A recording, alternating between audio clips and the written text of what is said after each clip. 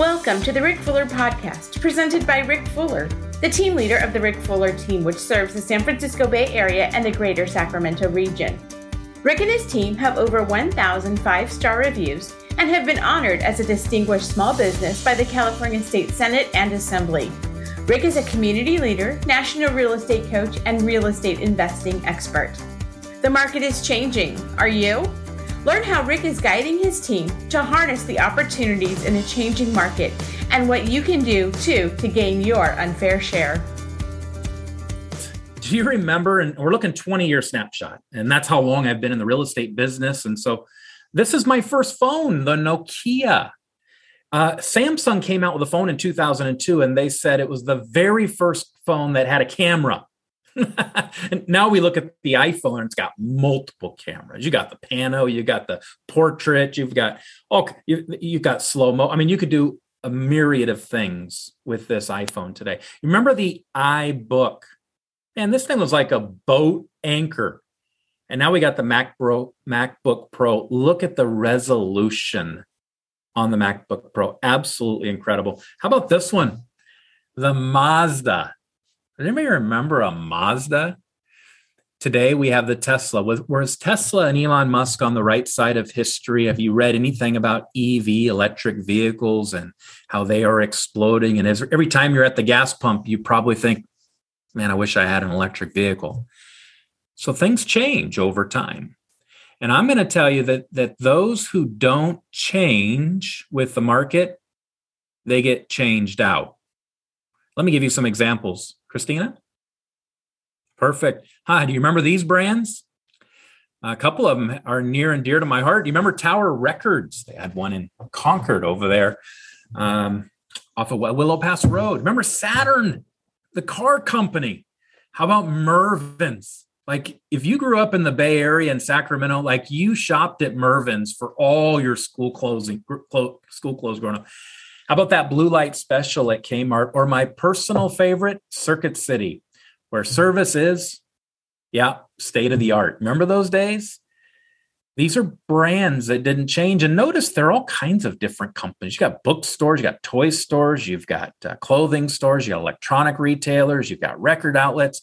Like they're all scattered over a variety of different industries. And of course, we could fill this chart of our favorite brands that are no longer here.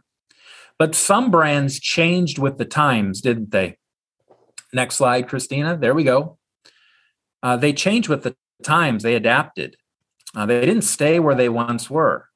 And they actually took what I'm encouraging you to do is to take your unfair share. The average realtor is selling about 4 houses a year. That's your fair share.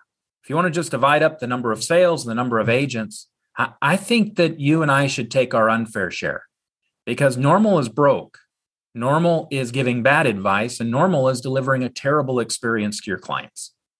These brands have really taken massive market share. And so much so that some of us we've used these brands even today. Whether we drove in a Tesla, we've gone to Amazon, we bought a Starbucks cup of coffee, or you did some type of search on Google, or you looked at Facebook. These brands have taken their unfair share. Guess what side of the ledger we want you to be on? We want you to be on the side of the ledger where you take your unfair share. And let's go to the next slide, Christina. And I know I'm moving through quickly because I have so much I want to share with you. So let's start with a market, and we're going to look at the S&P 500 stock index from 1994 to 2019. Now, listen, some of you are not numbers people. Don't get lost. Don't get glassy-eyed. Don't go to sleep on me. Just hang with me for a few minutes on this. I want to point out a couple of things. Look at 1994. Stock market averaged S&P 500 index 500 points. In 2000, 6 years later, it reached a peak. Do you see that? 1,500. Then we began through the dot-com. How many people lived through that? Maybe you had stocks, you had something invested in the dot-com era, and it hit a bottom at 2003. And then by 2007, we had a new peak.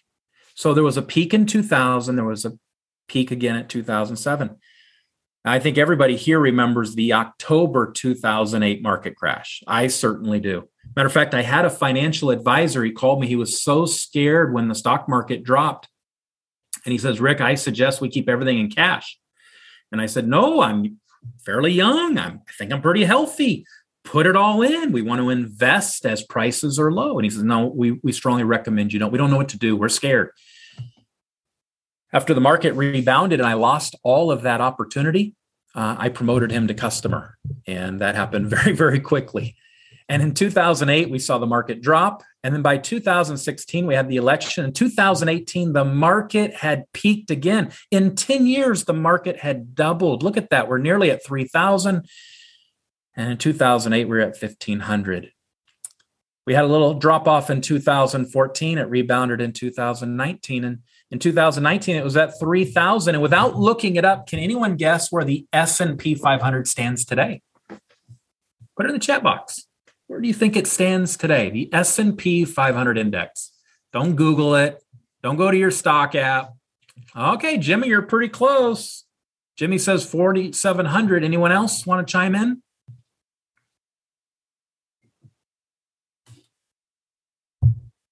$4,205 as of this morning. In other words, in 2019, we were at 3,000. Going all the way back to 1994, we were at simply 500. Here's my argument, and I want you to hear this part as I summarize. Take a step back from this chart and notice there was no crash. I once drove my brother's pickup truck and I crashed on Powell Street in Emeryville, and I ran it into the San Pablo Bay. I completely totaled his truck. And when I crashed, I didn't go from 60 miles an hour to 20. I didn't go from 50 miles an hour to like 35. When I crashed, I went from going 60 miles an hour to 0 because I was in the bay. Do you see that with this market? Because I don't. I don't see a crash. I see a correction. And I want you to get this language. It's very important because we're talking about the history of the market, that it didn't crash. It didn't go to 0. Okay. It declined, it corrected, it adjusted, but it didn't crash. So let's go look at the real estate market now. And we're going to look at specifically the San Francisco Bay. And this is the region. Okay. So let's go and we'll look at this. And so from 1984 to 1990, values increased 100%. We had the 1989 SF earthquake. And from 1991, we had a pullback of the market, didn't we? We had a change in the market, and home values actually dropped from 1991 to 1994. I remember this because my parents bought a house in Antioch during that time, and their home values stalled. And they bought, I think, for about 160, 170,000. It dropped to probably about 150, maybe 145, and it stalled. But in 1995 to 2001, once again, home values went up 100% during the dot-com. And then we had a little bit of pullback. Remember this? This is the subprime market. This is back again in 2002 to 2007. We saw 59% increase in home values. And in 2008, there's that number again. We saw a decline of the market, 27%. And from that 2008 all the way up to today, we have seen a very different market where it has increased significantly. Now we take a step back from this picture and we just look at this chart. Which direction did you see both the stock market and the real estate market going? North. It was going up. You take a step back from this picture and show me the bubble. Show me the bubble. I remember walking down the street in Central Park in New York City on Manhattan. Guy had these 2 wands. He'd dip it in a bucket. He had this long rope and this huge bubble would come out. And when the bubble came out and it popped, it bursted. Was there anything left? 0. It was all on the ground. Do you see that with the stock market? Do you see that with the real estate market?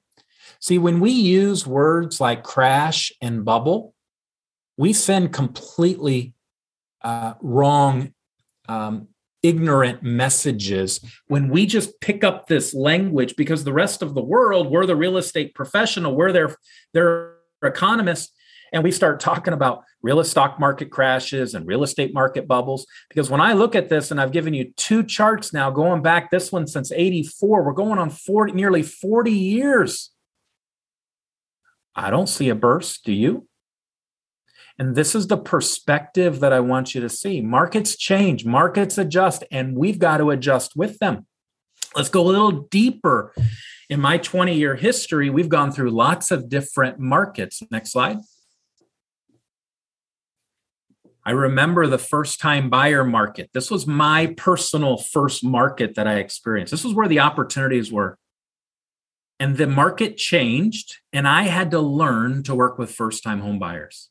Todd, you and I held a class back in those days. If you remember, we would do a first-time home buyer class, and I'd say, call Todd for insurance, and I'll talk to you about buying it. He'll talk to you about insuring it. And we did these first-time home buyer class. Then it was the relocation market. Think back in these days, this is 16, 17 years ago, people moving to Silicon Valley, the massive volume of people moving to the SF Bay, even Sacramento and Elk Grove. I learned to work with HR managers. I can remember taking Bart to the Embarcadero building in San Francisco to meet with an HR manager who gave me several of his relocation employees. I helped them find a home. Then we went to the move-up market. There was equity.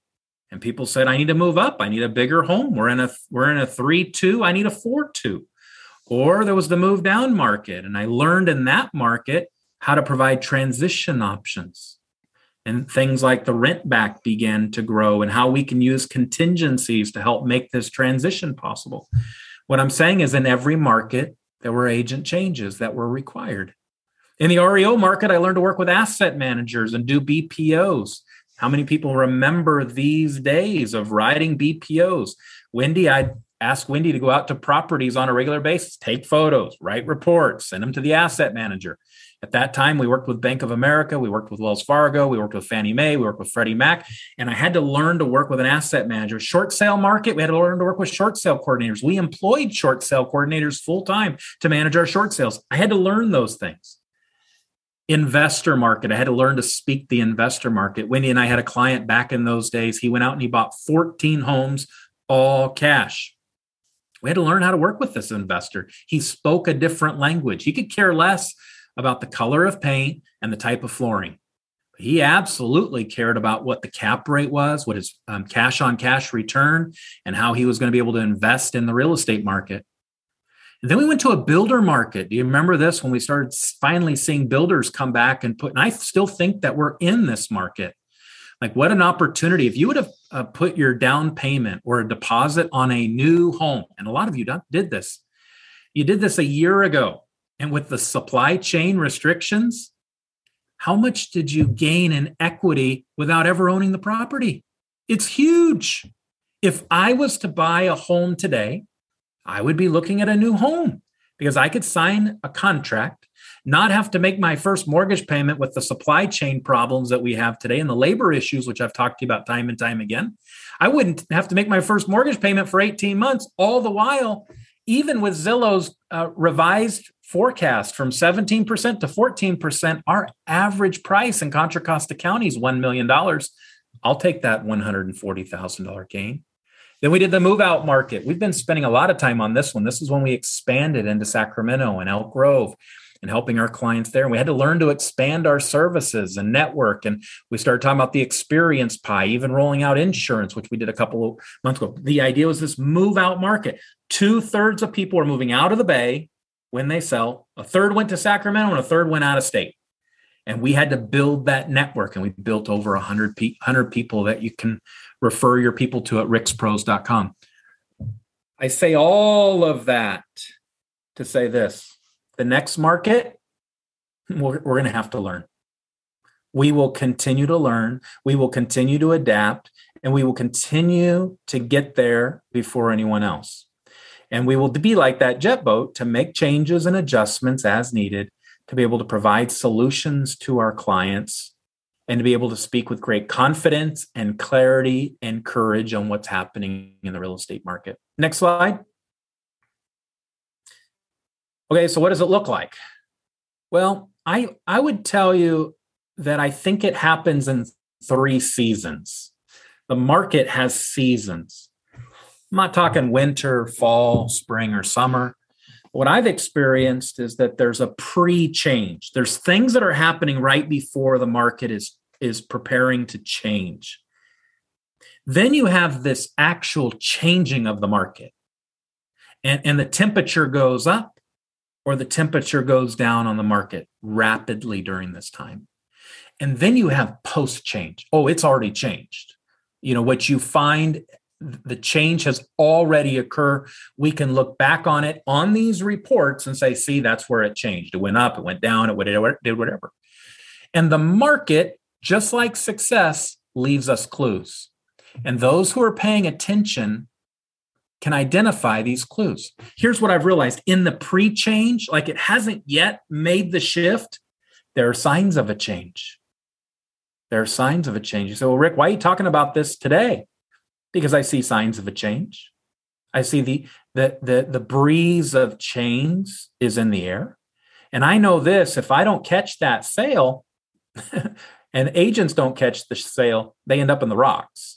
It's like when I'm mountain bike riding, like if you get to the hill and you haven't shifted your gears yet, you know what happens? Your heart rate like goes through the roof and pretty soon you're pushing the bike up the hill. But if you get close to the hill, you know you're going to need a different gear. You switch that gear and you can climb up that hill. Same thing in the real estate market. There are signs of change. What signs am I referring to?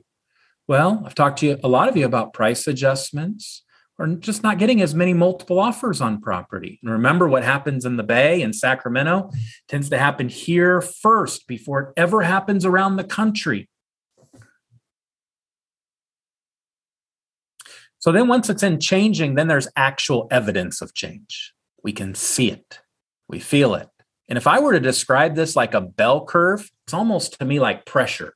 There's just a little bit of pressure. And then you go into the evidence of changing and there's a lot of pressure. And then after the change, there's a lot less pressure because people were either changed or they were changed out. And then finally, I start reading it in the newspaper. The newspaper or media outlets, whatever, social media, Inman News, Wall Street Journal, whatever. Then I start seeing them talk about it. And I find these are the clues that I try to pay attention to. And I find that there are two people who play this game. There are those that I call the victims. Okay, it's like there's a tsunami and they're just sitting there watching it. And then all of a sudden they get scared and pre-change. They're afraid, they're scared, they don't know what to do. And in changing, you know what they do? They freeze, they stall. You know what they do? They go back to the same place that the cheese was, and they find out, oh my goodness, it's not there anymore. There's not near the amount of cheese there once was. Just a few months ago, it was different. And the result in post-change is they lose market share. They lose clients, they lose customers. There was a time I thought in Discovery Bay, every third home was owned by a real estate agent. Then after 2008, I realized that most people needed a definition of what a real estate agent actually is because there wasn't any. And that's what happens in the market share with market share, and we capture market share. But there are few that are victors in the market. They win. They use it to their advantage. They catch the sale. They change the gears before they ever hit the hill. And in pre-change, you know what they do? They don't get scared. They get skills. They get skills. They get the skills needed to adapt and change with the market. Rick, what are you going to talk to us about for the next 4 weeks? Skills. What skills you need, how you need to apply them, what you need to say, how you need to say it, how you need to present it, things that we can't do anymore, things you should be doing now, how you should be communicating it. We're going to talk about skills. What do they do in changing? When the actual market is showing evidence of changing, here's what they do. They adapt and serve. They adapt. Third Hesitations reads, blessed are the flexible, for they shall not be broken. Third Hesitations. Listen, they adapt and they serve. You will have to adapt. I will have to adapt. Don't worry. We've done this many times before. I just rattled off all the different markets we've adapted to. We will adapt and we'll serve. And post-change, those that are victors in this market collect market share. And if you say, well, how do we gather the market share in Antioch or the Bay Area or even in the Sacramento region? It wasn't usually when the market was doing well at a steady pace. It was when there was fluctuation in the market. We came out of COVID and we gathered a lot of market share because agents were scared. And so we don't get scared, we get new skills. We adapt and serve and we collect market share. Christina, next slide. So Rick, tell me, will the market be good or will it be bad? Have you ever wondered this? Well, here's what I'm going to tell you. There is no good market, but there's also no bad market. There are only different markets. There are only different markets. People always need to buy. People always need to sell, but the cheese, the opportunities get moved. And a different market requires different skills. You say, well, Rick, I'm just new to the industry. I'm just getting used to the skills that I'm acquiring. Guess what? For the rest of your career, you're going to have to get good, get comfortable with being uncomfortable because change is always occurring. See, I don't think it just goes hot to cold. I think it just warms up over time, and those who adapt to the market and serve win. And so there's a no good market. There's no bad market. There are only different markets.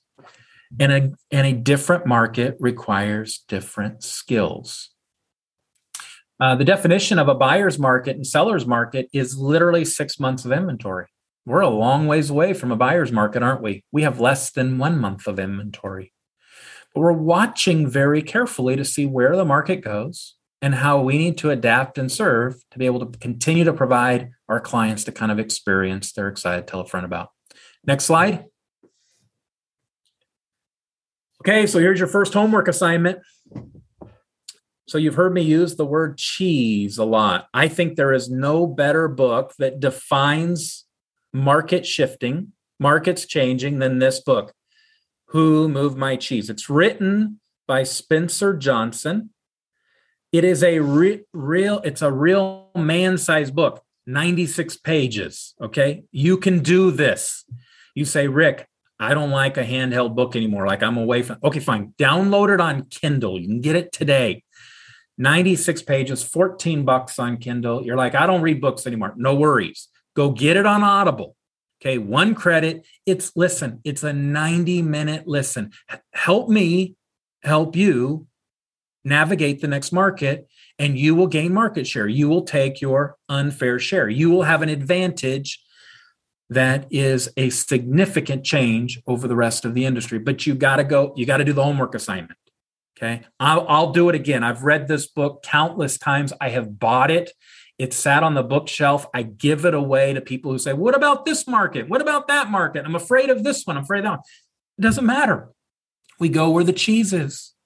And so your homework assignment is to read this book. We are going to talk about it next week. Okay. So you got 7 days to do it. Download it, print it, buy it, listen to it, whatever you choose. But we want you to be up to speed. We'll talk about it next week.